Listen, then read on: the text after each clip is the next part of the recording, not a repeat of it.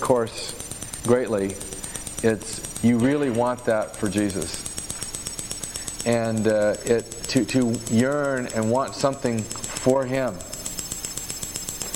and is your highest possible desiring. There's no finer or more elegant, more lavish or large matter. Your heart doesn't stretch any larger than, I want Jesus to enter His glory. Because it squares and moves into the love that the Father has for His own Son. And the passion passage we examined last night, John 17:26, I hope you were meditating on that. And just hearing Jesus' own voice solemnly, eagerly state that to the Father, eyes wide open. That He would indeed accomplish this. That the love with the Father has for the Son would actually be in people like you and I. That late in time, early in time, all the way to time, He would never cease to make the Father, presumably in increasing measure. And so this matter of revelation starts awakening in us and stirring in us and building in us a sturdy desire that is central, to which all the desires find themselves, they're released and focused and flower out into the perfect pageant of beauty that we were created to be together as a people. So, and you yourself. So that desiring to want for Jesus real bad that He would come into His glory. That simple notion, when it rammed into these guys' disappointed, drifting hearts, what it did is it poured accelerant on their hearts, which were probably already kindled. Jesus just told them they were slow of heart. Didn't accuse them that they had no heart. But their hearts were just on some sort of drag mechanism to just kind of believe on one thing at a time, but not everything. And so they had little compartments and little safety nets all rigged up in their life to not get burned again with going overboard on God. You know, I mean, that's right what they were in the midst of doing. Is saying, gosh, you know, they were drifting back out of town, saying, well, I don't know, no more Messiahs for me. That was, I mean, I don't know if I can do anybody else comes along, I'm just not sure about this. You can imagine them saying that. Jesus walks alongside them, helps them see the big picture that God has been doing something for Himself, and it's real. It is so real, it's been unfolding through the story, but the Scriptures must be fulfilled. Then He did something. He opened their minds to understand the Scriptures. He told them that, but He opened their minds so that they could read about it like we're reading it and see more and more. And we're going to find that there's more than could have possibly been described in 7 miles of walking. And that, no wonder He opened their minds to understand the Scriptures. Because there's much there. So let's ask God to do that again. Lord Jesus, we come to You and we come slow of heart still, but quickened and accelerated somehow because of the desiring in Your heart. And we are here, Lord, somehow beckoned by You. We find ourselves just walked with by You and encouraged in heart. And we ask, Lord, that You would do this again, that You would open our minds to understand the Scriptures, the very Scriptures You've breathed with Your own very Spirit. Surely it's not a hard thing for You to make these plain, make these clear to us. Lord, we're sorry we've locked down our minds and are so prejudiced and fussy and obstinate. And we don't want to go mindless. We want to have fully awakened and attuned minds that are aligned to the ways that your own mind works. We're encouraged to have the same mind in us which is also in Christ Jesus. A whole attitudinal and desire set that moved Him. We want to have what's in us, what's in Jesus. And so that's why we come to You, that with our minds needing help. You open the minds of men and women at one point. It says so right in the very verse we discovered. And we ask that You would do this again for us tonight. Be pleased, O Lord, to speak and teach us. We love you. We love you even more than we did last week. You're bringing an increase about. And it must be because your Son's worthy. So we thank you. Amen. Okay. The notes here, we're going over a practical passion for God's glory. This is session 2. And let me just point out what this basic dynamic is of the greater glory. God reveals His glory to all nations so that He may receive glory from all creation. We're not going to be going into the all creation business, but you'll find plenty of scripture that says for the creation was subject to futility, not of its own will, but of Him was subjected in hope that something would come out from the freedom of the glory, the children of God, would come forth for all creation. But for now, we can see that there'll be glory within history from every nation. So this statement probably blows beyond history a little bit, that all creation would find its redemption. But the redemption of our bodies is what the Romans 8 hope is. But we can anticipate that there would be some sufficiently comprehensive redemption of the nations, that from every one of the nations there would be a reception of His glory. Now we're going to be going over the second stroke, the receiving of glory from all nations. We're going to be going over that in sessions actually 3, 4, 5, and some in 6. 6 is going to be kind of a wrap-up thing with some of the best stuff. The stuff that melts me down anyway, I save till then. But God reveals His glory to all nations. We race through a big bunch of the story there. We're going to run through the story another time, pick up some of the same themes, color in a whole lot more detail about how God reveals His glory to all nations. And then we'll go over the same story, like I said, in sessions 3, 4, 5, to show how He's receiving His glory. So does that give you enough structure for the course? A little bit. And it's the same Bible story we'll be working on. The key events of the story, I wanted to go over this just a little bit so you get a sense of timeline here. I don't know if I'm focused or not. I'll have to see. Where's this? It's here. Probably good enough. So here's, let's put you here at roughly 2000, right? And let's put Jesus here in the middle. Let's put at 2000 BC roughly. We'll put Abraham, maybe off 100 years or so, but we're doing mega centuries here. It'll work. Just so you know, that's Abraham in Hebrew to impress you. Do you see that? Now, I had to tell you where you were. You wouldn't know what this was. You couldn't relate to this. But here's you right here. Here. You need to know this. There. That's you. Smile. And now, all along in the middle, we're celebrating this year David's 3000th birthday. Did you know that? Or no, entry into Jerusalem. Right. Oh, excuse me. And very interesting. What a Palm Sunday thing. So I can't be all lost on that. So it's David's deal there. Of course, there was a few other things. I'm going to color in just roughly sequence here. I'm not trying to get to the dates down, but some people get Moses and Noah mixed up. There's a big difference. Noah is like way off this end here. Okay, Noah's before. Okay, Moses comes, Abraham, Isaac, and Jacob, and then there's this 400 years in here that are in Egypt, and then comes Moses. See. So Moses is here, and Joshua comes after him, and so we're going up out of Egypt. We're going into the land during this time, and of course there's that extra 40-year period wandering around the wilderness. Okay, that's where we are, and then we come into the land of somebody going. How come he's going over this? To people, we just need a refresher. And so Moses goes along. After we get into the land. There's a period of time when the tribes are kind of settling out and trying to settle things with each other. Of course, they turn on each other as enemies, and there's enough external enemies that they need this period of Judges where we have Saul come along, and then of course after Saul is David.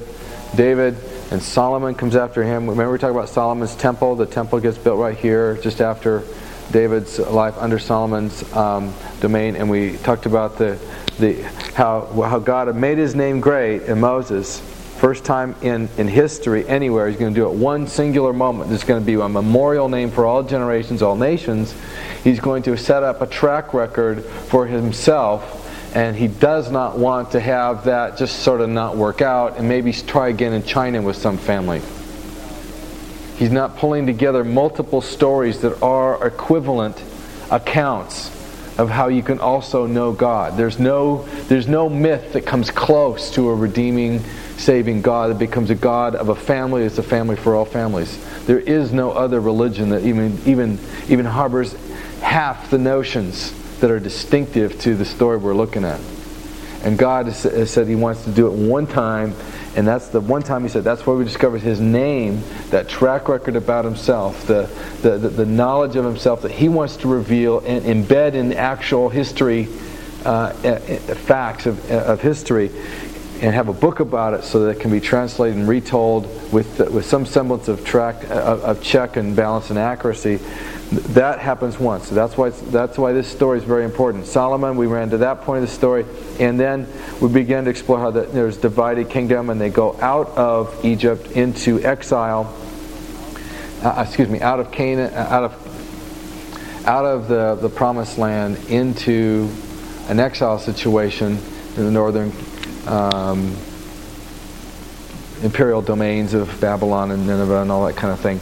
And then we come back with Ezra and Nehemiah, and another 400-year period ensues of no scripture, but all kinds of action, which we don't have time to go over in this class, of searching and trying out different Messiah models, and all of them kind of coming crashing down.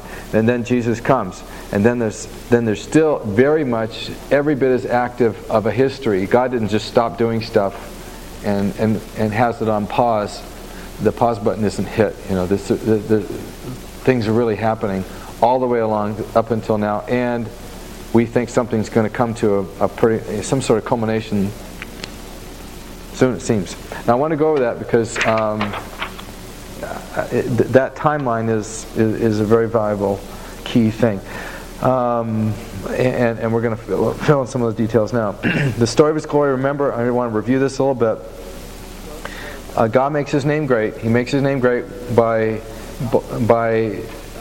trouncing on all the gods of Egypt at Exodus point. As they're coming out of Egypt, He says, I'm going to proclaim my name through all the earth.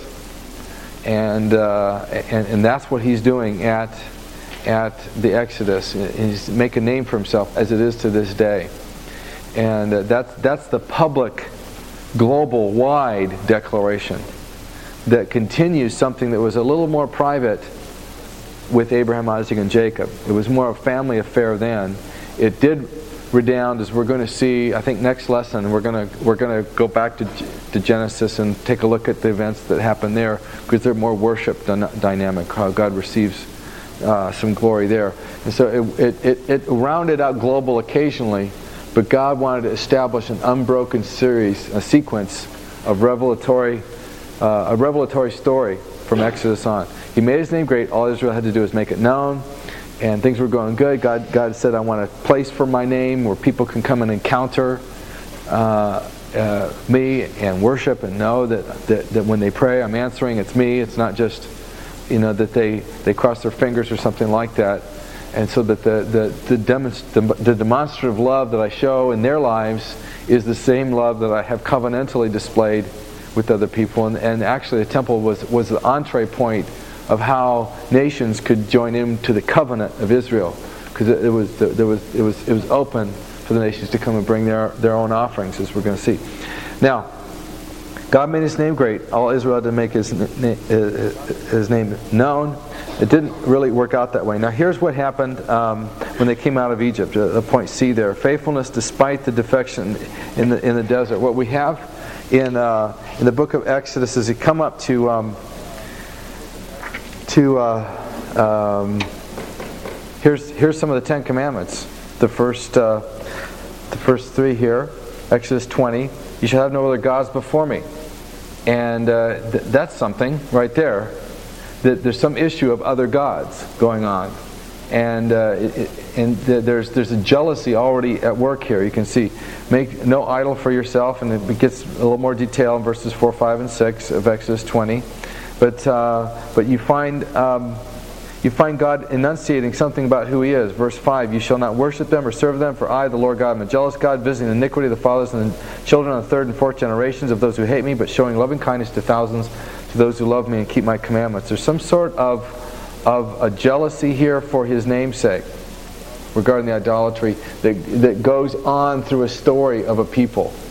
And so actually what I'm saying is verse 5 and 6 it starts telling us that God has something He's going to demonstrate over time in people's lives.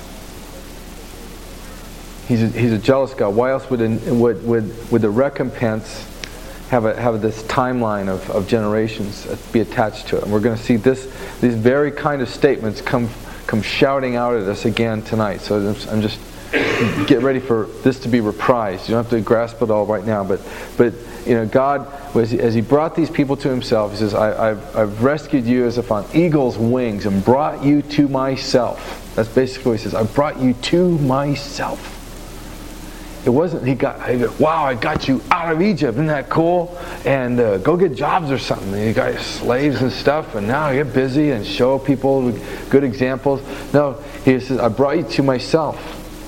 And we're going to explore that further when He says, let my people go that they may worship me. That's the whole point. But when He brings them to Himself, He wants to bind the relationship in covenantal style, which is more than just casual treaty or contract. It's a total life promissory event that extends into generations. That's what God's saying here, is that I'm not just making a deal with you and when you die, I guess it's over. He's saying, this goes on forever, because I've been doing something a long time, I'll be doing it for a long time forth. Verse 7 says, you shall not take the name of the Lord your God in vain. The Lord will not leave unpunished him who takes His name in vain. Now this is not saying, God damn it, or something like that. It could have vague pertinence to that, but if you start, it certainly has nothing to do with like just nasty language, scatological kind of stuff. What it has to do is swearing falsely in His name is where you get the parallel passages where you say, I promise I'll repay the loan, so help me God. Really, so help you God? Yeah. And so, wow, the guy swore on a stack of Bibles. Kind of like co-signing a loan with God. If I don't come through, God will pay you. And if you're doing that knowing you're not going to come through, you're basically trivializing God's name and it's not like don't make me look bad, I'll break your face. That's not what God's trying to say. He's trying to say, have a reverence and an awesome honor for what you enter into. Basically, I don't co-sign loans, is what God's saying. So you don't mess with God's name. But somehow God's name was an important thing there. And right at the time when they were going into that, I don't have all these passages on Scripture on overhead. So if you could look at Exodus with me, what happened in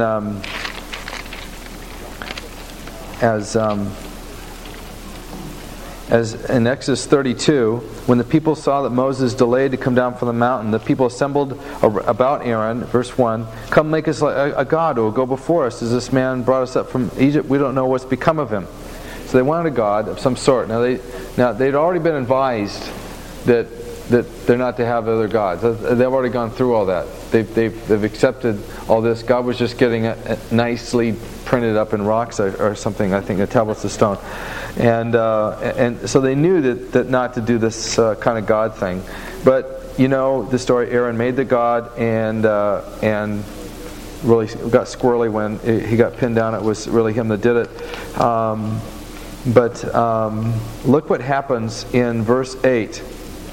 Verse 7. The Lord said to Moses, go down at once, your people whom you have brought up from the land of Egypt. They have corrupted themselves. They've turned aside from the way which I've commanded them. They made themselves a molten calf. They worshipped it and said, this is your God. And the Lord said to Moses, I've seen this people. They are an obstinate people. The literal is some sort of stiff-necked kind of thing. Now let me alone, that my anger may burn against them. Verse 10, Exodus 32. And that I may destroy them, I will make of you a great nation. Consider the bargain. Now, there's an obstinate people. I've made my name great. I've attached my namesake to them. And already they're saying, this is your God.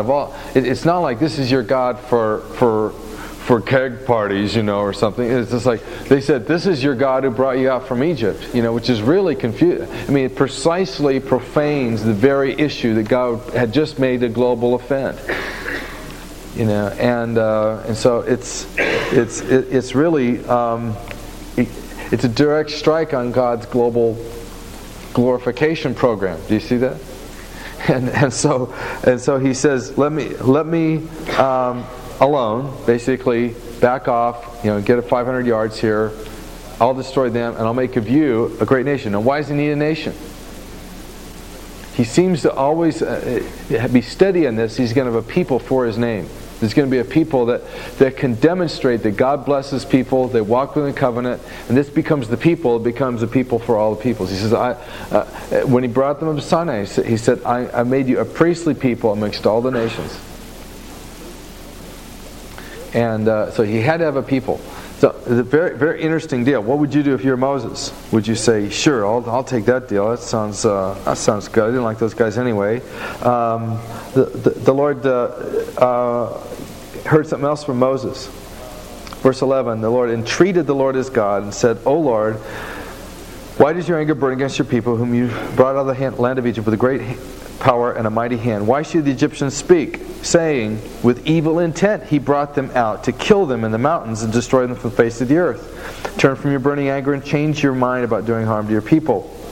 Now what's basically Moses saying here? He doesn't say, oh, that's just not like you.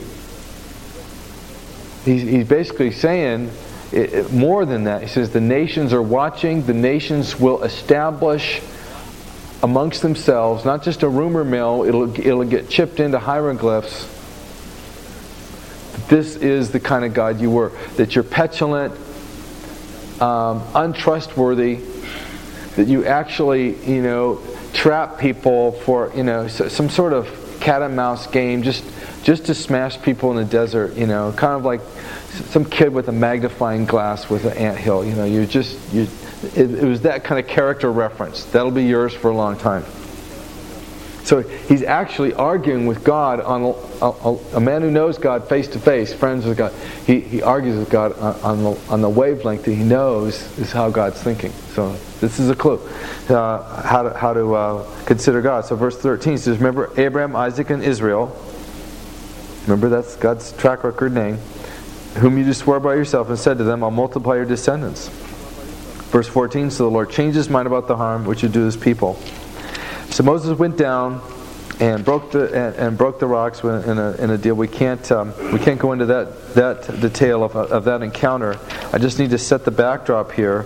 But Moses, for a long time, they got rid of the calf, they burn it, ground it to powder. I don't know how you ground gold to powder, but they did, and all kinds of things. And then Moses says, now I just got to meet with God and find out what he's going to do with us.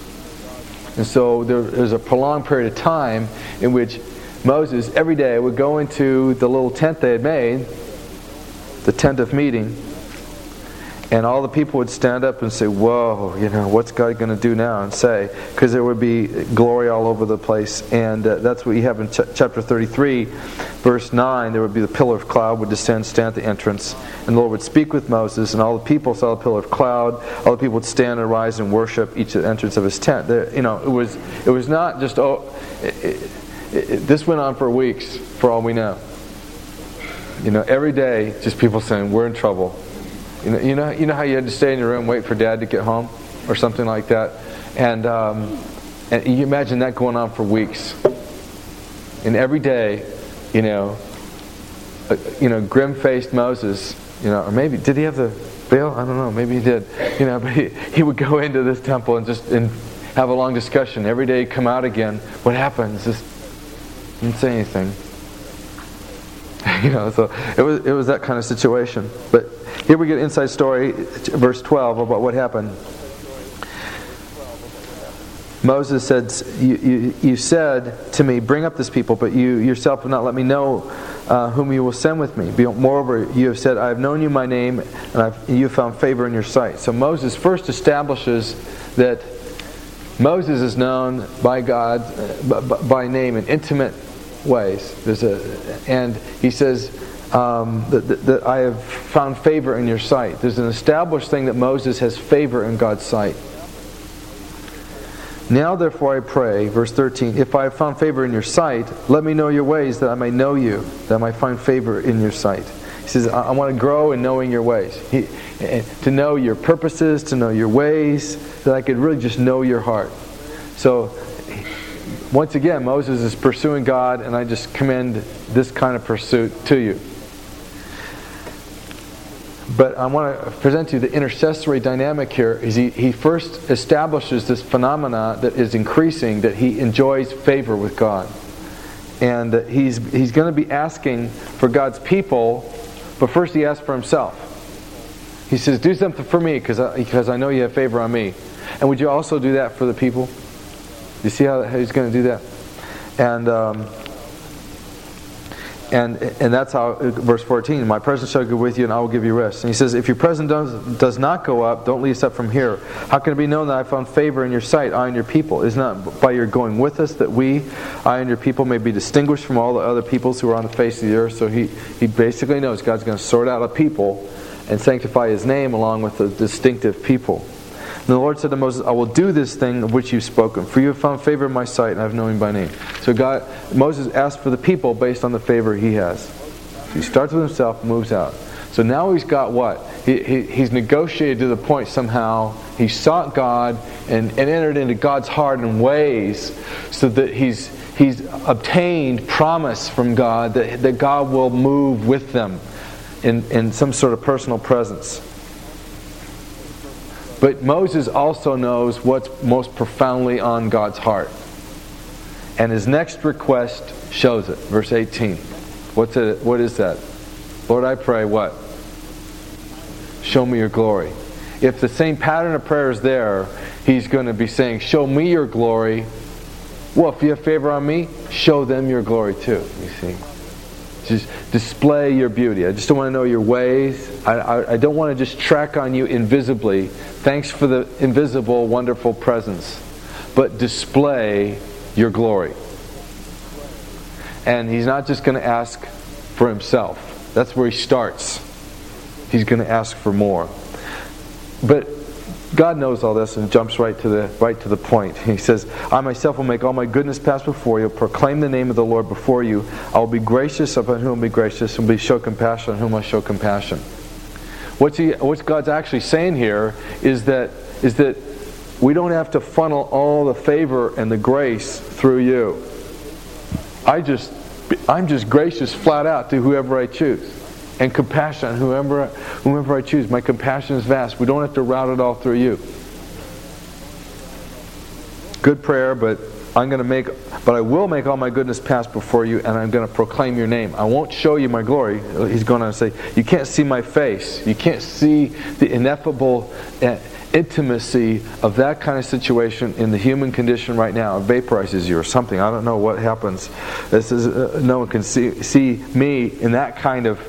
There's a New Testament passage. He dwells in unapproachable light, and yet we're constantly said to approach him. That's really not a problem.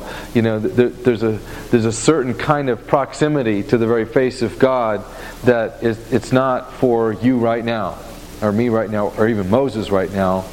And even though we talk face to face with a friend, God says, look, I want to display. I'll pass before you, but I'm going to tell you something. I'm not just going to Shazam you in a dark corner, and so you come blithering back like something that should be printed in the National Enquirer. Yes, it's open, and it was like there's wheels and stuff, and even though that's exactly how they took Ezekiel, because God does display awesome encounters with Himself, but He says, I know which track you're on, Moses. Just the purpose, my purpose to display my glory. Here's how. Let me just cut to the chase and tell you what we're going to do. I'm going to tell you my name. I'm going to proclaim my name. I'll come close to you, but what I'm going to leave with you is not just a story. I'm not going to give you a little camera to take a snapshot of my face and say, well, he really looks like this. I'm going to tell you my name. Does that make sense?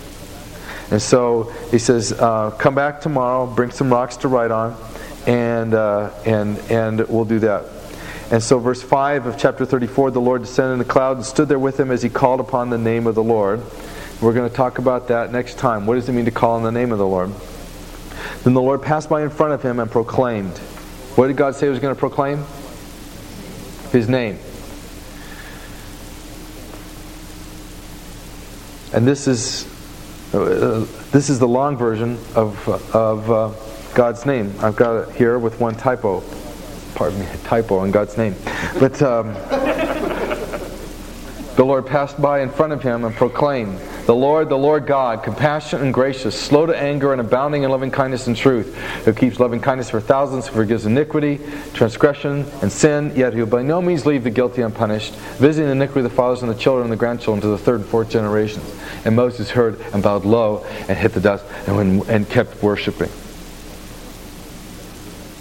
And the stiffest memory of God, of the whole experience, was that this name. Now, I don't know what you think of this name.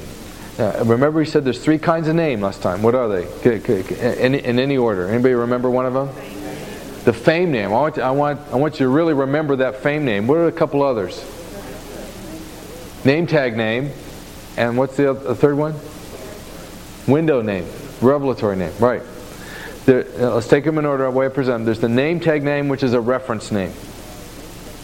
So El Shaddai is listed under E. And it's one of the names by which we reference that God. Window name, or the revelatory name, is when you consider El Shaddai and its translation, the God Almighty. He starts saying something about God to you. And you go, that is right. He is Almighty. And somehow God loves to shine a whole lot of light through these little windows of His name. Okay? Now, there's the fame name, and that is the track record, the reputation, the news about Him that it has a public dimension to it. And all these things are God's name, and they're not always sorted out. But when God says, I'm going to proclaim my name, I don't know how we fit this on a name tag. But if you really consider it, this is a summary of the way God's always been and the way He's always going to be. And if Israel, just suppose Israel was supposed to be a missionary nation, what kind of gospel would Israel have to share? They don't go around saying, well, have you ever heard of the 10 laws? We don't have them all. Which tablet's your life? They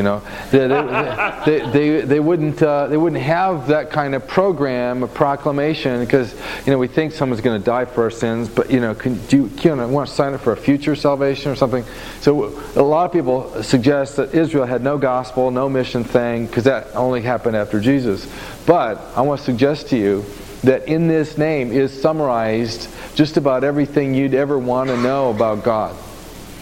Because look at this, He's compassionate and gracious. There's some sort of love that is more than abundantly stated here, and there's a slowness to anger. There's some sort of temperance and beauty to what's there. There's a personhood. It's not a mechanical thing.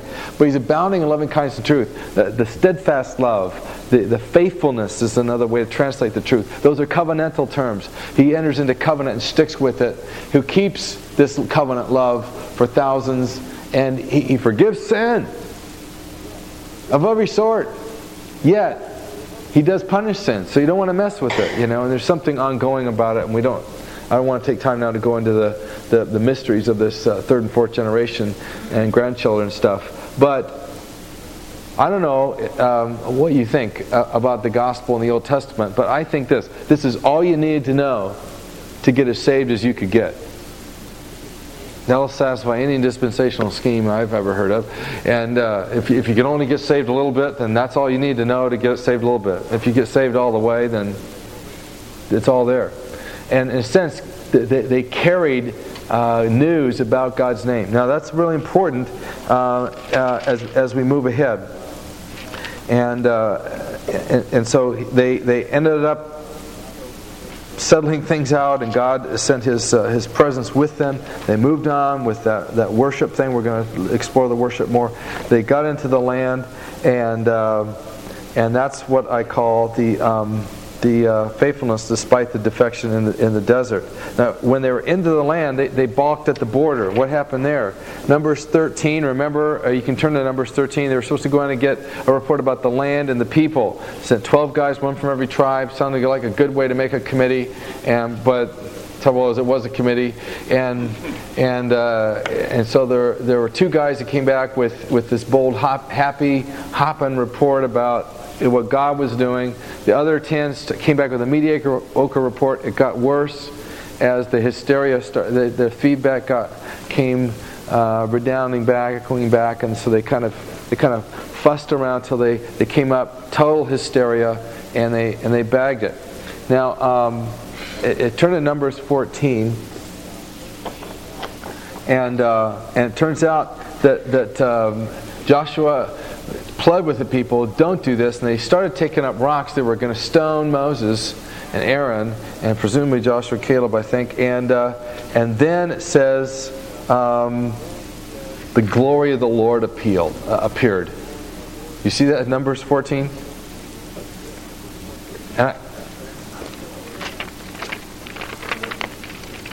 Verse 10, is it? Yeah. The congregation took up stones, and so you can be stones out of the hands. And then, if you can listen to what verse 10 sounds like, the glory of the Lord appeared, and you can hear a lot of stones drop, thump thump thump thump thump, and they remembered their prolonged time earlier, and this is what. God, I have this part up on the screen. The Lord said to Moses, how long will this people spurn me? How long will they not believe in me despite all the signs they perform in their midst? The world's going to believe through their testimony, and I do miracles in their face, and they can't seem to track with me a little while here. Look, here's what I'm going to do, Moses. I'll smite them with a pestilence and dispossess them, and I'll make you into a nation greater and mightier than they. Does that sound familiar? It's years later, but it's the same thing. Back off. I got to have a nation, but this isn't working.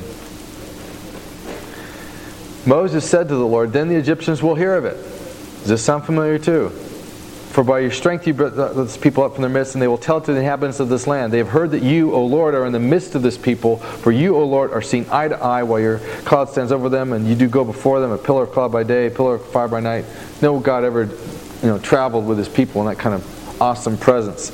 Now, if you slay this people as one man, then the nations who have heard of your name, see the issue here of his name? See how this is on the real timeline, and potential timelines are branching out. See how contingent things are? Is this alive or what? This is not just a stuffy if maybe in prophecy. This is a hinge point, and they've already heard of your name, and they're going to say, because the Lord could not bring them in this land, which He promised them by oath, therefore He slaughtered them in the wilderness. Basically, God's going to save face. God's a wimp, can't come through. Met some greater gods in Canaan and had to just dismantle His people, kind of sweep it under the rug, step on it, get it over with. He says, now that's what's going to be said about you. Now look at this. I love it. Now I pray, verse 17, let the power of the Lord be great, just as you've declared. Let your power be great, just as you've declared. This is a great way to pray. Verse 18, the Lord is slow to anger and abounding in loving kindness, forgiving iniquity and transgressions. He will by no means clear the guilty, visiting iniquity of the fathers on the children to the third and fourth generations. What's that? That's the name. That's the long version of God's name. Let the power of the Lord be great, just as you've declared. See, He's very interested in God making His name great. See, they've heard of your name, but help them know that this is really who you are.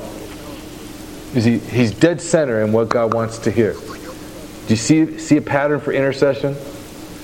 See why Jesus would encourage us to pray, sanctify your name? This is where we learned intercession as a people, right here. over the same issue. Pardon, I pray, the iniquity of this people according to the greatness of your loving kindness, just as you've forgiven this people from Egypt until now. He says, you've got a great track record. We can add to the story of how you're like this.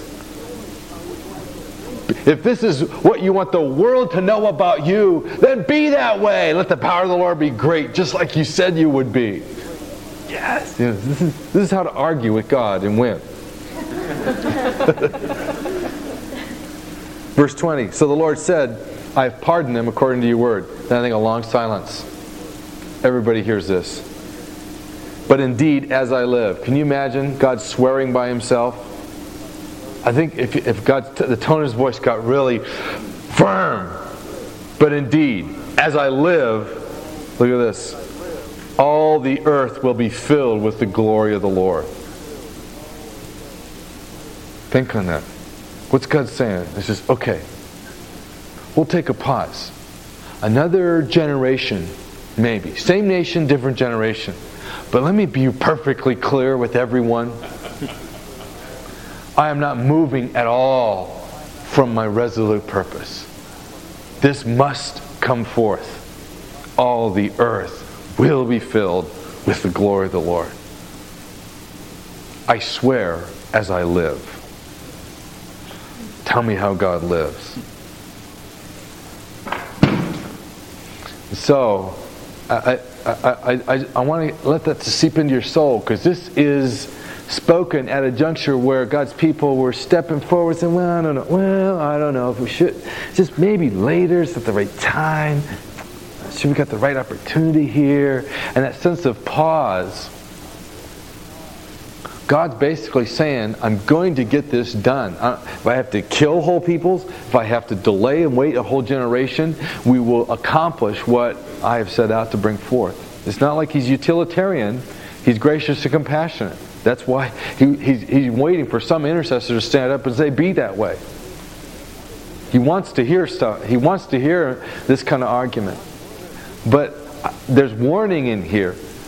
If God gives opportunity and God gives a generation and a people a place, a distinctive role in his unfolding purposes, it's not a lock that you get to do it and you can wait a decade or do it next year or something like that.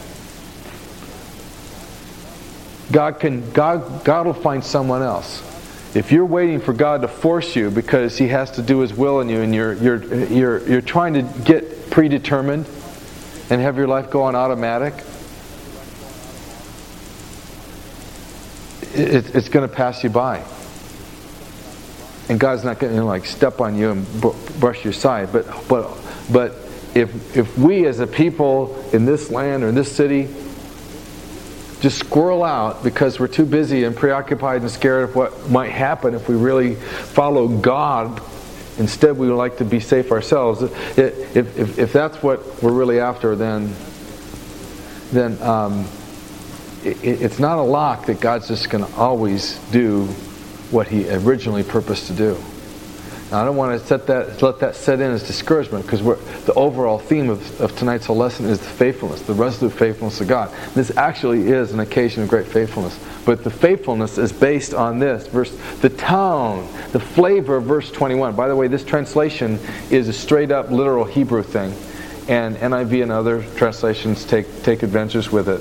So you may want to just jot that down in your notes. All the earth will be filled with the glory of the Lord. Echoes Habakkuk 2:14 and others passages. But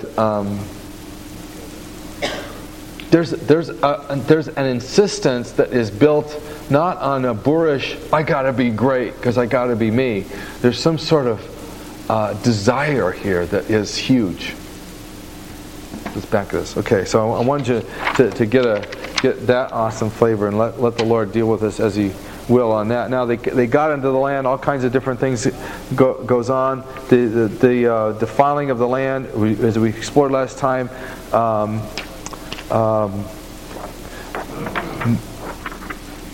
Solomon was the first one to institutionalize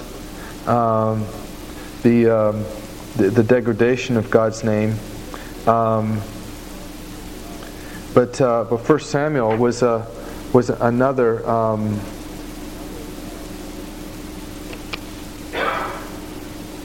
No, I'm not going to go over that. Well, yeah, I will. 1 Samuel, the people got in a real jam, idolatry, all kinds of stuff. 1 Samuel 12. And Samuel said to the people, "Do not fear. You've committed all this evil, yet don't turn aside from following the Lord. Serve the Lord with all your heart." We're going to find out what serving the Lord with all your heart is. That is practical passion. You gather up all your heart. Don't just serve Him half-heart. You go full force with it. You must not turn aside, for then you would go after futile things. That's what if you're not doing it with your whole heart, with a sense of intended desire and passion, you splinter off.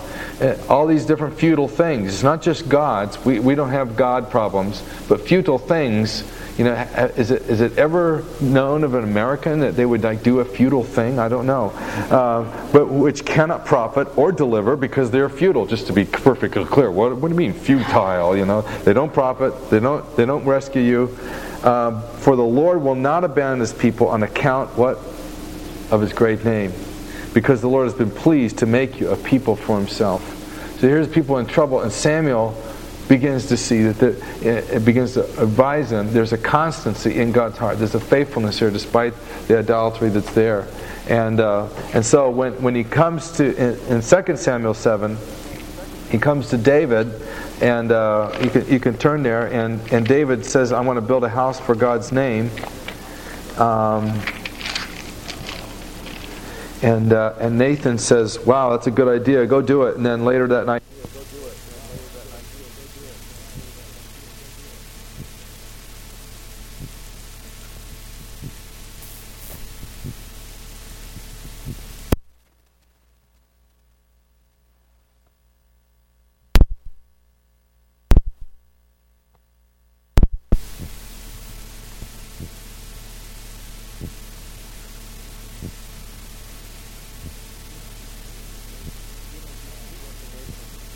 new information. Good idea. It is a good idea, but you're not the one to build it. And he says, you're going to build a house, verse 13, "And he shall build a house for my name," speaking of David's greater son, in 2 Samuel 7:13, "and I will establish the throne of his kingdom forever." And then look at David's prayer in 2 Samuel 7:18. He says, "Who am I, O Lord, and what is my house that you've brought me this far? And yet this was insignificant in your eyes, O Lord God, because you've spoken also of the house of your servant concerning the distant future." Somehow David, it comes on his screen that this is the destiny of all humankind. That's what the last phrase in verse 19 probably means. This is the law, or this is the ultimate wrap-up destiny of all of Adam, which means inclusive gender, all the race. And again, what more can David say to you? What do we say? "For the sake of your word, according to your own heart, you've done this greatness to let your servant know that you're great, and there's none like you, no other God besides you." Verse 23, "What nation on earth is like your people Israel, who God redeemed for Himself, to make a name for Himself, and to do great things for you, and to awesome things for your land, before your people whom you've redeemed for yourself from Egypt, from the nations of their God." See how that's ingrained in their mind? Why not in your mind too? Just know that you're part of this people that started here, and we're continuing that story. It hasn't been broken. God's not starting a different one. "For you've established for yourself your people Israel as your own people forever, and you, O Lord, have become their God.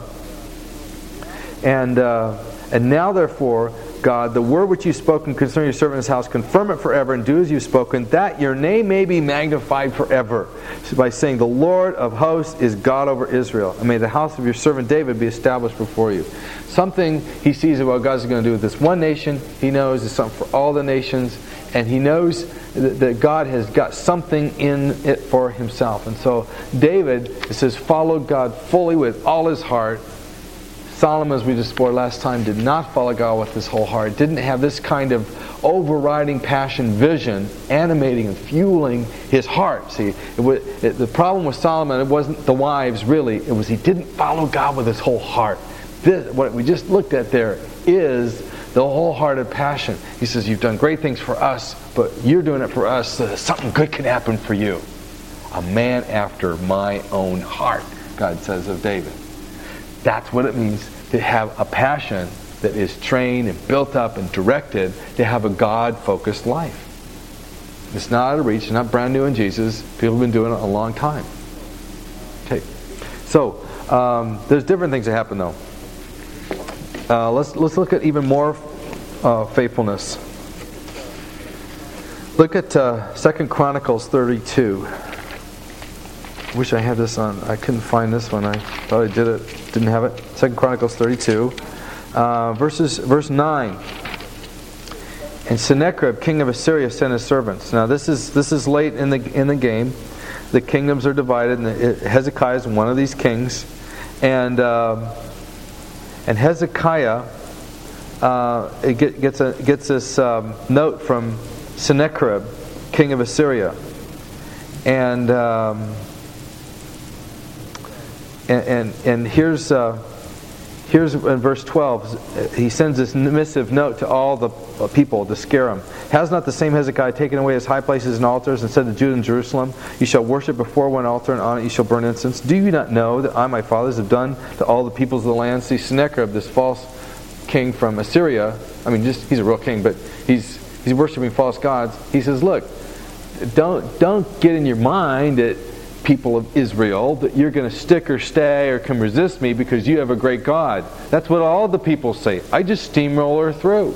Don't you know what I do to all these other gods? In verse 13, where were the gods of the nations of the lands able to deliver their land from my hand? No. 14, was there among all the gods of these nations which my father utterly destroyed, who could deliver his people out of the hand, that your God should be able to deliver you from my hand? No. He says, look, don't get so excited about your God. End of verse 15. How much less shall your God deliver you from my hand? So here's the nation's official taunt about what God's going to do. 2 Chronicles 32, and we're in verse 15. And his servant spoke further against the Lord and against his servant Hezekiah. He also wrote letters to insult the God of Israel and to speak against him, saying, "As the gods of the nations of their lands have not delivered their people from my hand, so the God of Hezekiah shall not deliver his people from his hand." So we went into print on this. Really not wise. So, verse 20, the king Hezekiah and Isaiah the prophet, son of Amos, prayed about this and cried out to heaven. Note their prayer. And the Lord sent an angel who destroyed every mighty warrior and returned in shame to his own land. And they entered the temple of his own God. Some of his children killed him. Now, I want you to take note of what his prayer was. Hold your finger there, but at 2 Kings 19, it says a little bit more about what his prayer was. Same event, different book recording it, tells a little more detail. 2 Kings verse 19, verse 14. Then Hezekiah took that letter. Remember I said he went into print? Here's the letter. The letter from the hand of the messengers, read it, and went up to the house of the Lord and spread it out before the Lord. And Hezekiah prayed before the Lord and said, "O Lord, the God of Israel, who are throned above the cherubim, you are God, you alone, you of all the kingdoms of the earth, you made the heaven and earth. Incline your ear and open your eyes and see the words of Sennacherib." And he begins to complain about all these things. And 2 Kings 19. Verse 15. Verse 15. Hezekiah says, "O Lord, the God of Israel, who are throned above the cherubim, you are God, you alone of all the kingdoms of the earth." See how fixed he is? He praises him. Then verse 19. "And now, O Lord God, I pray." Here's his prayer. "Deliver us from his hand." Why? Here's the reason. "That all the kingdoms of the earth may know that you alone, O Lord, are God." That was his prayer. We already saw what happened is that God just destroyed the whole situation. So that was a situation of one of the good kings. Remember all these good kings, bad kings, good kings, bad kings. Here's one of the good kings, and this is when God did it. One of his demonstrative things. You can't help but think maybe that's what was going on all along. Is when people understood that God wanted glory for himself amongst the nations, and this is a people for his name. No wonder he would deliver them. They weren't just his favorites; they were his specialty people, display case people, to whom would be attracted all the other nations to join them. Here's another example of a king that had a rough life. Manasseh. Turn back to 2 Chronicles, chapter 33. The king after Hezekiah, good king. Here's a bad king, Manasseh. Chapter 2 Chronicles, verse 33, and verse 2 says he did evil in the sight of the Lord, according to the abominations of the nations the Lord dispossessed. Verse 4 says he built altars in the house of the Lord, which the Lord said, my name shall be in Jerusalem forever. See, the writer of Chronicles says this is not what you want. Because this is where God's name is. You don't confuse that even coming within 500 miles, but here is actually in the same courts. And he built altars for all the host of heaven in the two courts of the house of God, verse 5 says. Awesomely rude thing to do. Verse 7, he put the carved image of the idol which he had made in the house of God, of which God had said to David and Solomon his son, in this house and in Jerusalem, which I have chosen from all the tribes, I will put my name forever. So God's establishing his glory for the nations right there, and Manasseh is probably the most vile of all the pursuers and of this kind of thing. And so what happened? There was a slow reconversion of God's people. Actually, what happened to Manasseh is very interesting. It has this greater faithfulness. The Lord spoke to Manasseh's people, verse 10, but they paid no attention. Therefore the Lord brought commanders of the army of king of Syria. They captured Manasseh and took him to Babylon. Here's the simple rationale for the captivity to Babylon. It wasn't spank, you've been bad, we're going to punish you for that's not good stuff. It was for his namesake. He was dealing with them. And when he was in great distress, he entreated the Lord God, verse 12, and humbled himself greatly before the God of his fathers, and he prayed to him. Look what God does in verse 13. He was moved by his entreaty, he heard his supplication, and brought him again to Jerusalem, to his kingdom. Then Manasseh knew that the Lord was God. And then he did things what he could for the name of the Lord. He cleaned up the temple and all kinds of things in verse 15. So what am I trying to say here? This jumbled mass of like good king, bad king, idolater, whatever, it starts making sense. It starts having this cogent pattern to it, this focus of a story which you are still a part of. You see unfolding going on. Now, I want to take you to one more event. We'll do something else. Is a look at Jonah. Jonah is in the prophets, one of the prophets, but take a look at Jonah. If I can find it. Jonah, Micah, and Nahum. All right. So now, often Jonah, we fix on that story as like the whale or the fish story, right? That's what Jonah's all about. And the take-home moral at the end of the story is, even God sees where you are, and so it's like, yikes, I better obey. So that's the general take-home we think kids can get. And so even grown-up sermons are about, don't try to mess with what God's purpose is for your life. You better do it, or He'll track you down. Anyway, and all kinds of people are living lives of rebellion and taking God's grace in vain, and God hasn't snuffed them out yet. So what is really going on here? Look at chapter 3. I don't have time to get in the fish story, but it says basically God speaks to Jonah a second time. The second time, see, he says, I want you to go speak a word of rescue, of punishment in Nineveh. And Jonah's thinking, wow, this is our greatest enemy. I could just destroy our greatest enemy without a shot being fired. I'll be a hero. So I'll just not do the prophetic message that God has, and I'll just let them lose by forfeit. They didn't get any word, no decision, but so it's just, and it'll work out. So that's what he's doing. The Lord said, the second time, do this. And look at what he says the second time. Verse 2, arise, go to Nineveh, the great city, and proclaim to it the proclamation which I'm going to tell you, which he's supposed to tell it. He's supposed to tell everything. Proclaim to it everything I'm going to tell you. That's basically what he's supposed to do. But verse 4 says, Jonah began to go through the city 1 day's walk. But what was it? Verse 3, it was a 3 days walk. What I'm going to suggest, you try this out for size, is that Jonah did not cover all of Nineveh. He just did a shortcut through it. And I don't think he told him everything that God wanted him to hear. Why would I suggest that? It says, even if the little scant bit, 40 days and Nineveh will be overthrown. And Jonah's up on the hillside. He's counting 40 days. 38, 39, 40, 41, 42. So, there's a couple extra days. Maybe I should have gone, the 3 days walk, or something. Day 45, he's steaming mad. Why is he mad? Because he's been watching to see the fireworks, but what happened in verse 5, the people believed in God. That's a straight up thing. Can people believe in the Old Testament? Can Gentiles believe in the Old Testament? Yes. They believe God. Well, that's, we all believe, but I mean, how about turning their life around? Read on. It's amazing. The king of Nineveh gets involved in this, and I think verse 8 is probably the most beautiful description of repentance in all the Bible. Look at this.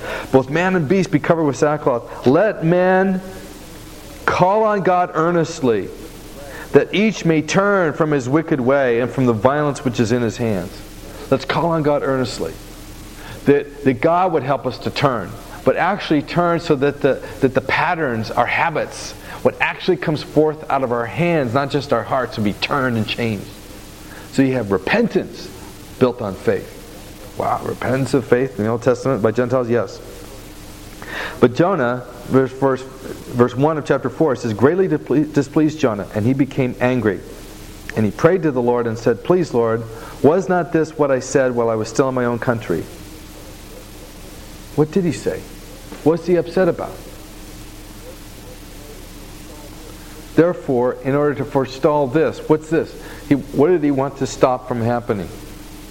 He wanted to stop this repentance of faith from ripping loose. I fled to Tarshish. He wanted to stop that from happening. For I knew. What did he know?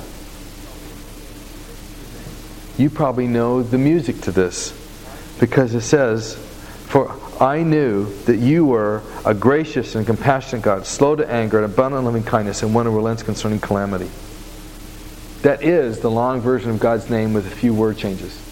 Centuries later from Moses, he knows it is at the kernel, at the core of what the nations are to know about God. And he knew it's not just that was news that they needed to hear. He knew that God would always be that way.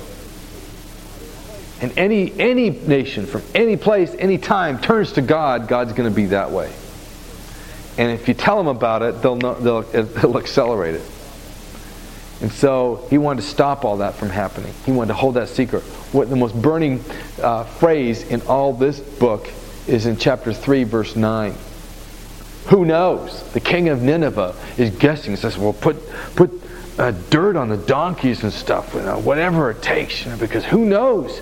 Maybe God will turn and relent from his burning anger. We don't know. We have no idea, how God might be. We know he can incinerate. We know we're worthy of it. We feel it. We want. Maybe he can turn us from the violence which is in our ways, way down to the fabric of our whole city and society. We're sick. We need to be turned from that, and we're deserving of worse. But maybe he'll turn and relent. We don't know. We haven't ever heard of such a thing. And you're supposed to catch it. Ignore the chapter break. In Hebrew, it's bright and clear. Who knows? Maybe God turns and relents, because I knew you are gracious and compassionate, and you relent concerning calamity. And so God's people knew more than they were saying. And this actually happened. I believe Jonah's, literal, everything happened just as it says. And you see God giving him a second chance, yes, almost a third chance. Because he ends up saying, no, wait a minute. Here, I did this nice thing for Nineveh, and everything like that, and you're upset. And so the book ends on a joke. It's like, so you don't care about the people. How about animals? Do you like animals? It's like, what about the animals in town? And don't you even care at all? Should I not be concerned? Is God's question. But he's not. God's not scolding him, saying you should be concerned. He says, wait a minute, consider me. Do I get concerned about such things? Should maybe you too? And so it's not a pressure game to just, you have to go missions or we're going to throw you out of the boat unless you go be a missionary for God. It's just that God has always revealed himself that way, and it turns out that this is kind of a stubborn pattern of God's people, the way we have often just stood and blinked and looked and hoped that God would really do this nation in because they deserve it. So why am I going into Jonah? Because I think later people, when they read this thing that really happened during Jonah's time, which is way early, when they actually went to places close to Nineveh and got dragged there involuntarily and got plopped down in the city and wished God's wrath on them, and someone probably might have brought out every once in a while the book of Jonah, or this record that says, remember Jonah, how he didn't want to go to the nations, but God brought him to the nations anyway? Remember they didn't know if God turned that calamity well. You know, and you can see how God's people are probably smitten as they were scattered amongst the nations. Especially when you read Jonah's prayer, which we're going to refer to again, about wanting to see and direct his prayer toward God's house, the house for his name. And how he wants to get back to this house, and God says, you want to do house? Let me show you. We're going to build house out here. But you'll have a heart for my house when you see they have a heart for the nations. So that's why in point F, out of the land and back, an even just greater display of faithfulness. Ezekiel was one of these guys.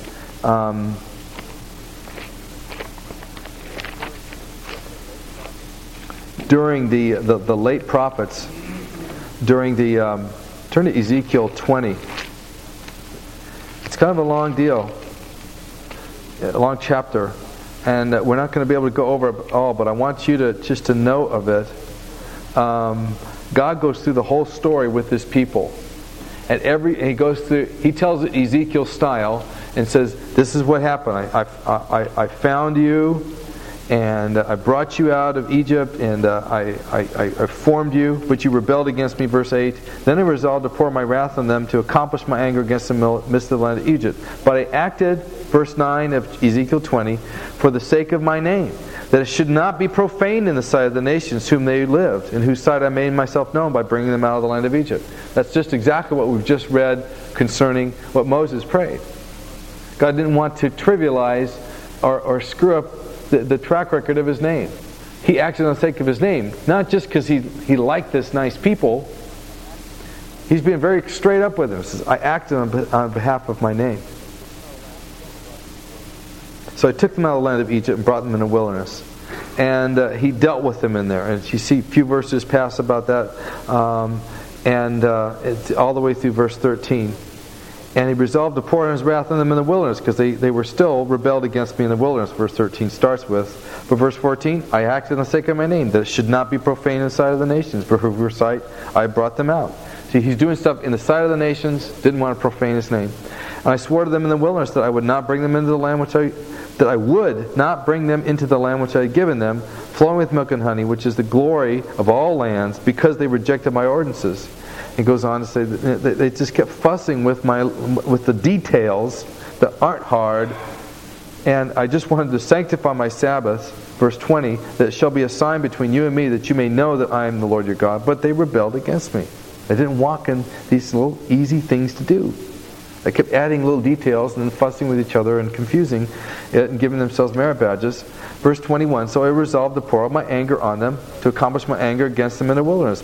But I withdrew my hand and acted for the sake of my name, that it should not be profaned in the sight of the nations, in whose sight I brought them out.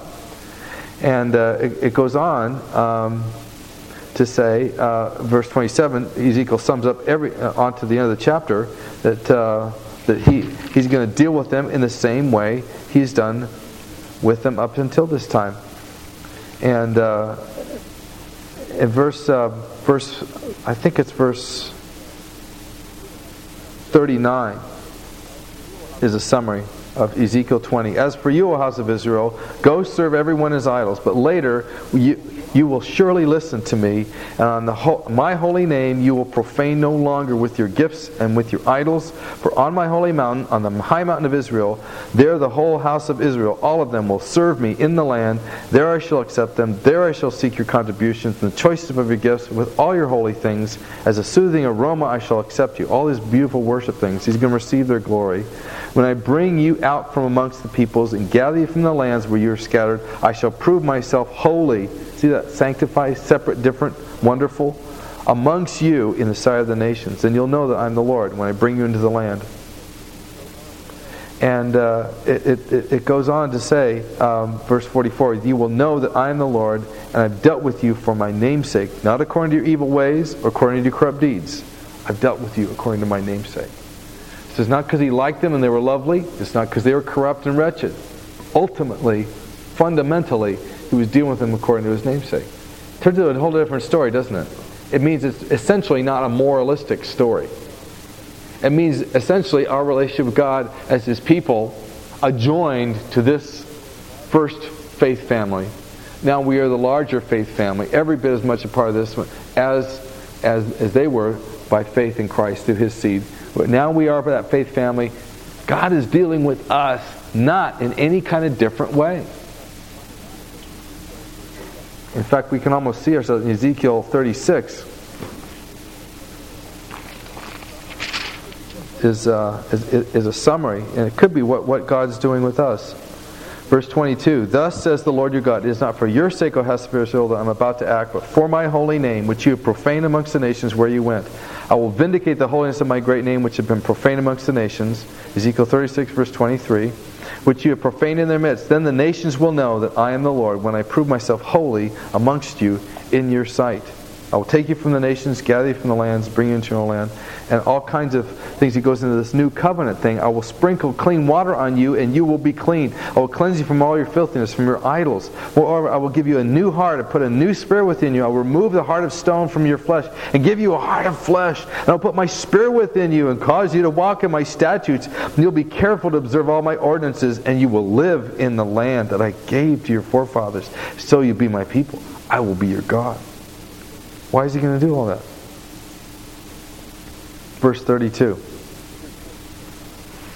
I'm not doing this for your sake, declares the Lord. Be it known to you. Be ashamed and confounded for your ways, O house of Israel. Ultimately, He doesn't want to just leave them in the dust all shamed and confounded.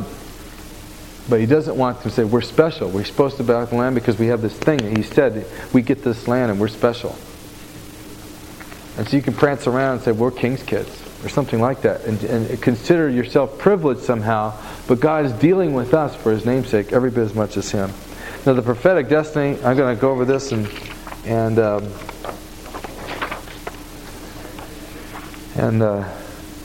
break a little bit. Look at this prophetic destiny. Even though there was a back and forth in and out of the land, there's a couple other passages from Jeremiah and Isaiah, but I think we may probably hit our saturation point, so I'm just going to actually blitz you a little bit more. How about this? Habakkuk 2:14. For the earth will be filled with the knowledge of the glory of the Lord as the waters cover the sea. That's sort of awesome. And Zephaniah 3:9. Then I will give to the peoples purified lips, that all of them may call on the name of the Lord. Real explicitly, call on the name of the Lord to serve Him shoulder to shoulder. All these different peoples. There's this prophetic destiny, not just for Israel to get clean up its act, but that the nations are going to be exalting Him by name. And the Lord will be king over all the earth. In that day the Lord will be the only one, and His name the only one. In Malachi, I don't know if we mentioned this last time, I think we might have. Malachi 1, for the rising of the sun, even to its setting, my name will be great amongst the nations. And in every place incense can be offered to my name, and a great offering that is pure, for my name will be great amongst the nations, says the Lord of hosts. But you're profaning it, in that you say, no, the table of the Lord is defiled, its fruit is despised. And it says, well, it's just religion, it's just, who cares if it's like a cantaloupe or an avocado? I mean, what is the difference? I mean, they were being realists, and saying, if it's defiled, so what? And He's saying, you're profaning, you're trivializing it. Ultimately, yes, it does. I mean, the protoplasm on the platter doesn't ultimately have a great big difference to make. But you see, the gift brings the giver. And He says, it's just, I am a great king. I'm to be feared amongst the nations. And so I institute etiquette, protocol of worship, and it must come forth as I've ordained it. It's more issue that I be exalted and honored than it is, does it work or not? Does this work out for us? Is this a fulfilling exercise for us to bring these dead goats in? I mean, what difference does it really end up? I mean, couldn't we just mail it in? God says, don't mail it in. Don't be cash with me. Because this isn't all about you having a wonderful religious fulfillment experience. ultimately the house for His name is not for you. It's for His glory amongst the nations.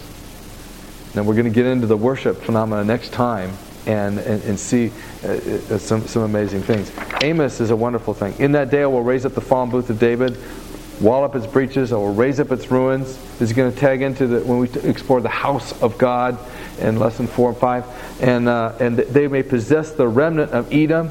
The Hebrew word could just as well be Adam, which is the whole human race.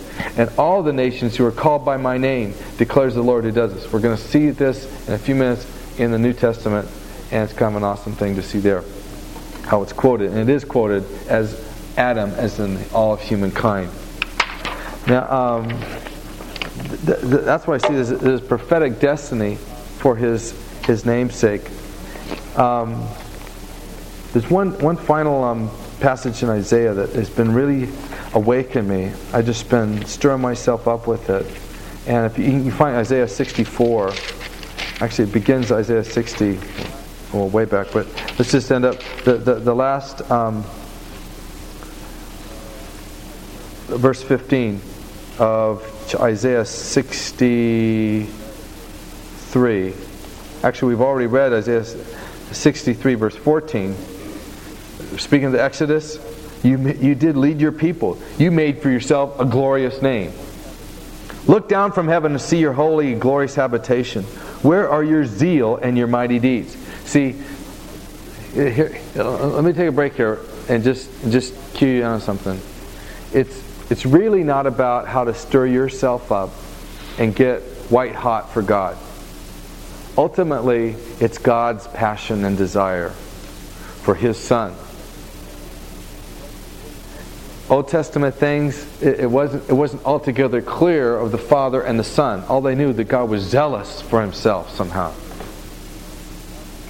And it wasn't clear that zeal had this agape, devoted, passionate love to it. God hadn't yet made that all clear. But you see Isaiah saying, where's your zeal? Well, why don't you do something for yourself? 63 verse 15. The stirrings of your heart and your compassion are restrained somehow, as I perceive them, toward me or toward anything. I see your own heart. It doesn't seem like you're stirring yourself up. For you are a father, though Abraham doesn't know us. Even if Abraham just says, we don't know, you guys are nothing like me, I never would have gone on you. So still, you're our father. Even if we couldn't claim Abraham as our father, you're our father. We have no one else to go to.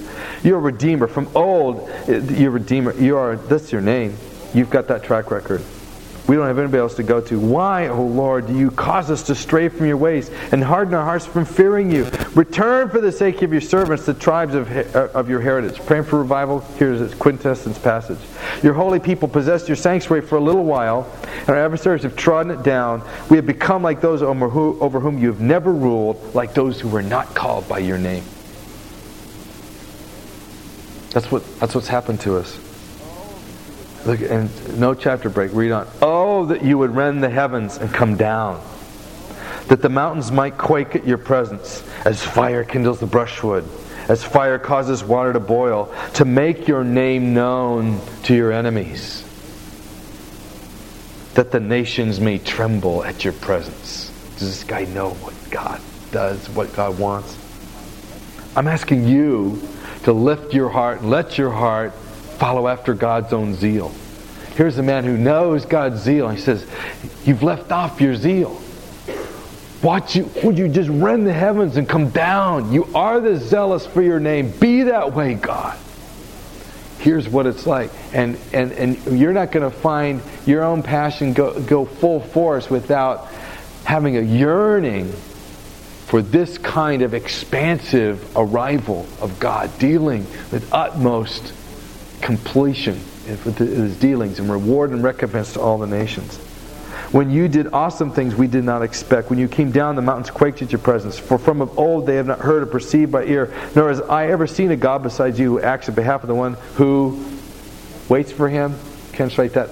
Hopes for Him. For you do meet him who rejoices in doing righteousness, who remembers you in the ways. Behold, you are angry. We sinned. We continued them a long time. And shall we be saved? We become like one who is unclean. Talking about a whole society thing here. You know what it's like. Don't divorce yourself from Austin and say, well, we're not like all those decrepit people down there. You got to pray this one all together. We're like a people that's just like a filthy garment. All of us have become like a leaf. He's talking corporate here. Remember I said think of yourself as a peoplehood and you'll understand scriptures a lot better. And our iniquities, like the wind, they just take us away.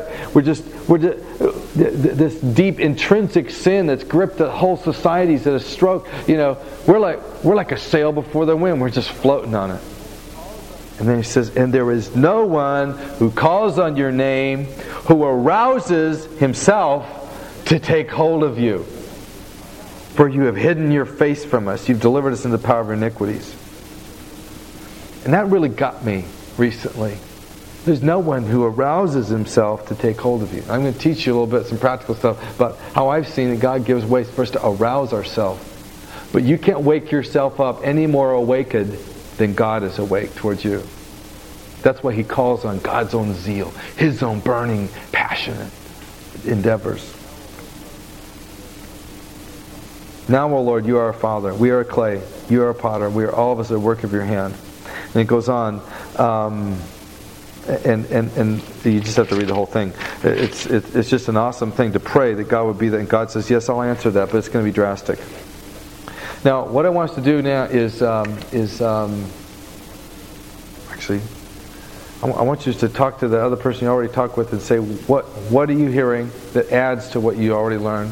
What questions do you have? We'll come back to that. Here's Jesus' own life culmination. I don't know what this is going to be like on the tape, but Palm Sunday, biggest public event in Jesus' life. We're going to come back to that event on lesson 6. But there were these Greeks that went up at the feast, full-blown guys from Athens, not Hellenized Jews. They said, we want to see Jesus. There He is across the street. No, you don't understand. We want to see Jesus. We want to encounter Him.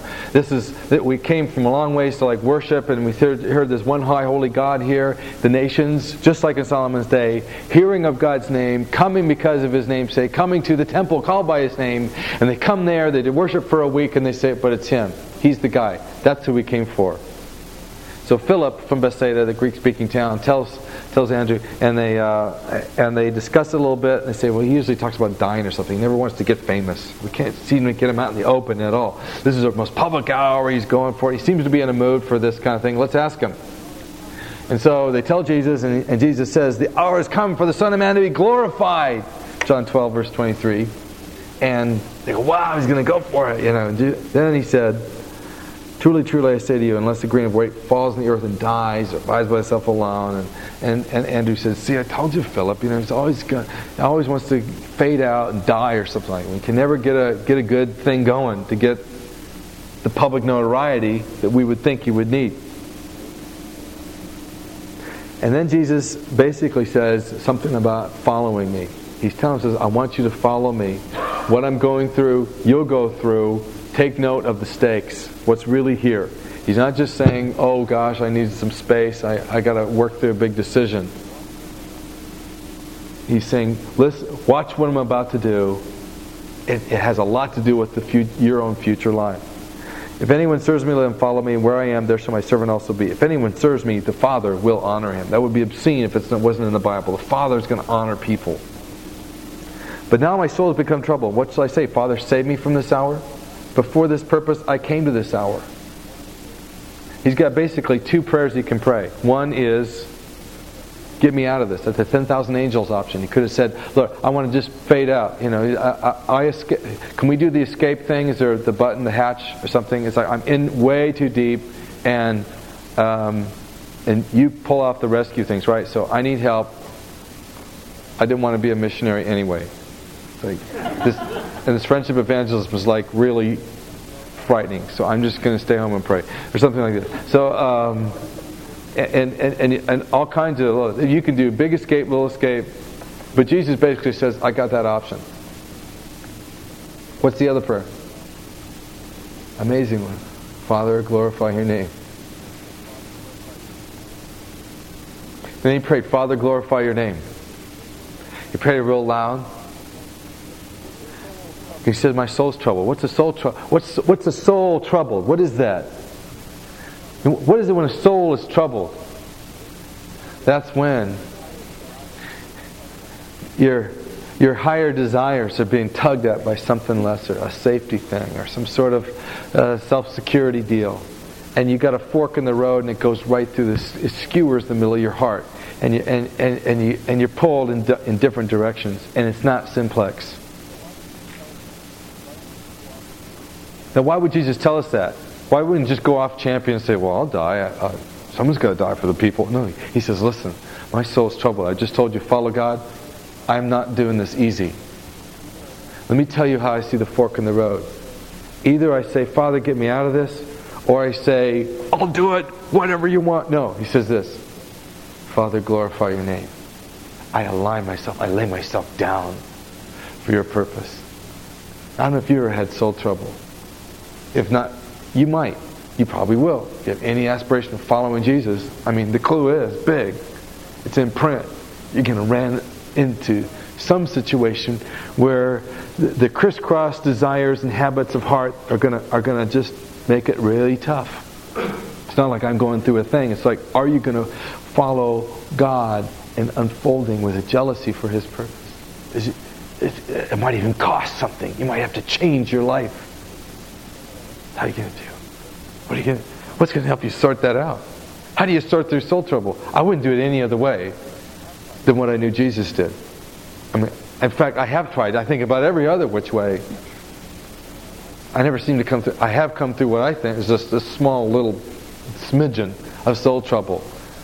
And here's what I think, the fork in the road. It may have other painted signs, Istanbul or Dallas or something. It could be look like that. That's usually not the fork in the road. Externally painted. What it really says underneath the signs is, get me out of this, or Father, glorify your name. Wouldn't it be great if you get God to talk to you from heaven? Just like say, go to Istanbul, or like, stay home and get married. That was God. I needed to hear that. It's good. It's like, sometimes I thought, wouldn't it be good if you could get God to talk to you one time out of heaven? You get a little token. Say, good for one from the sky announcement. You could sell them anyway. I know I could sell them, but I don't know if they would work or not, But you can say, wow, the weather. You got a discernment. You just don't have that gift, But no, there's no money back. Yeah, you bought your deal. But you could do all kinds of scams with that. But for this, I'm telling you, folks, you don't need it. Well, look what happened for Jesus. He gets God to talk to him in heaven. Look what it says. There came a voice out of heaven that says, I will glorify it and will glorify it again. And Jesus says, oh, what a relief. I needed that. It's going to be all right now. That's not what he says. Look what he says. This voice didn't come for my sake, it came for your sake. It came for your sake. What does that mean? All the way along he's thinking, guys, they're going to follow me. They're going to go through this. They're going to have greater opportunity than this. So I want them to know what happens when anyone prays this prayer, when anyone lays their life down for God's glory, for His name, to glorify His name. What's the answer? You know what God said? Listen, interpret what happens from the sky. What does God say? I have both glorified it, I will glorify it again. Short version, I always glorify my name. The answer is yes.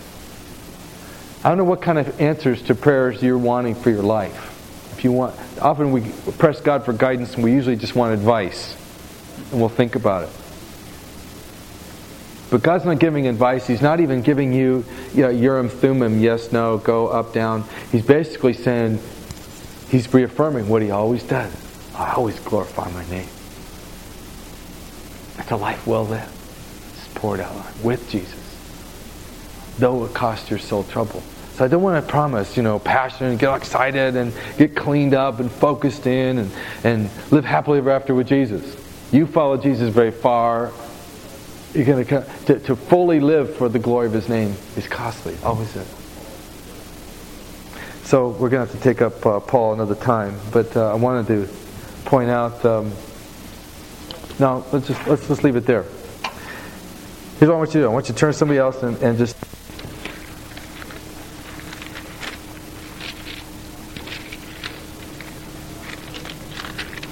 1 Corinthians 9. 10. Sorry, the whole passage starts at 9, but I'm just going to give you the verse. 1 Corinthians 10, verse 31. Whether then you eat or drink or whatever you do, do all to the glory of God. Interesting. Like, it's possible to actually integrate your life, even come to down how you eat, where you eat, and drink, just basic bodily functions can be wrapped around what happens for God's glory. And it goes on to say there's ways to do this could offend whole parts of the church or different populations that have yet to know Christ. And you can live your life with a vision that God's desire come forth, which is that people be saved.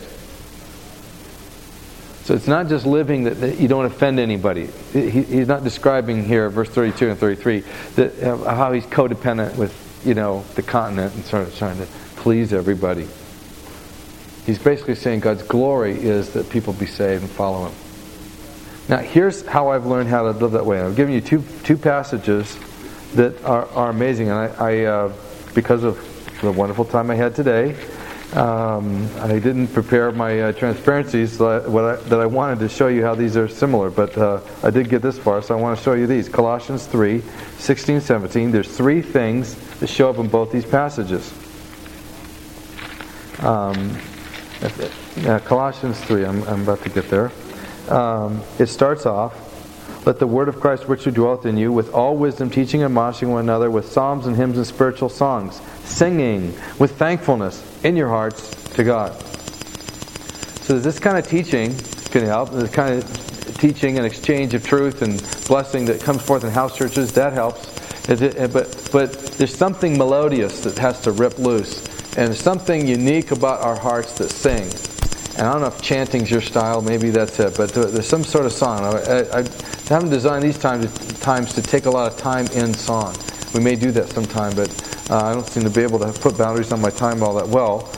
We're going to get out on time, but I want to encourage you, like point one, get your heart going in speech and song to the Lord. Discipline yourself to sing and speak to the Lord in thanks as you rise and lie down. I just found that even if I don't feel like it, I just do it. I say something out loud. And sometimes my wife's already asleep or something by the time I get to bed, so I was like, I'm out in the living room or something like that. I just sign off, at least verbally. And here's what I found is to talk about. What do you talk about to God? Thank Him. That doesn't mean roll the credits and say, God is good, God is great. Credit is different than thanks. Credit is like ascribing Him. That's good. That gives God's glory. Let's give God the credit. That's good. But thanks is always personal. Thanks is always in your face. See, I can give Ron credit for being a pastor. That's a great pastor. I think we'd agree. So I just gave him credit for that. But it'd be different if Ron was right here and he had to step out. But I said, Ron, thanks for pastoring me through the tough year. That'd be similar but different.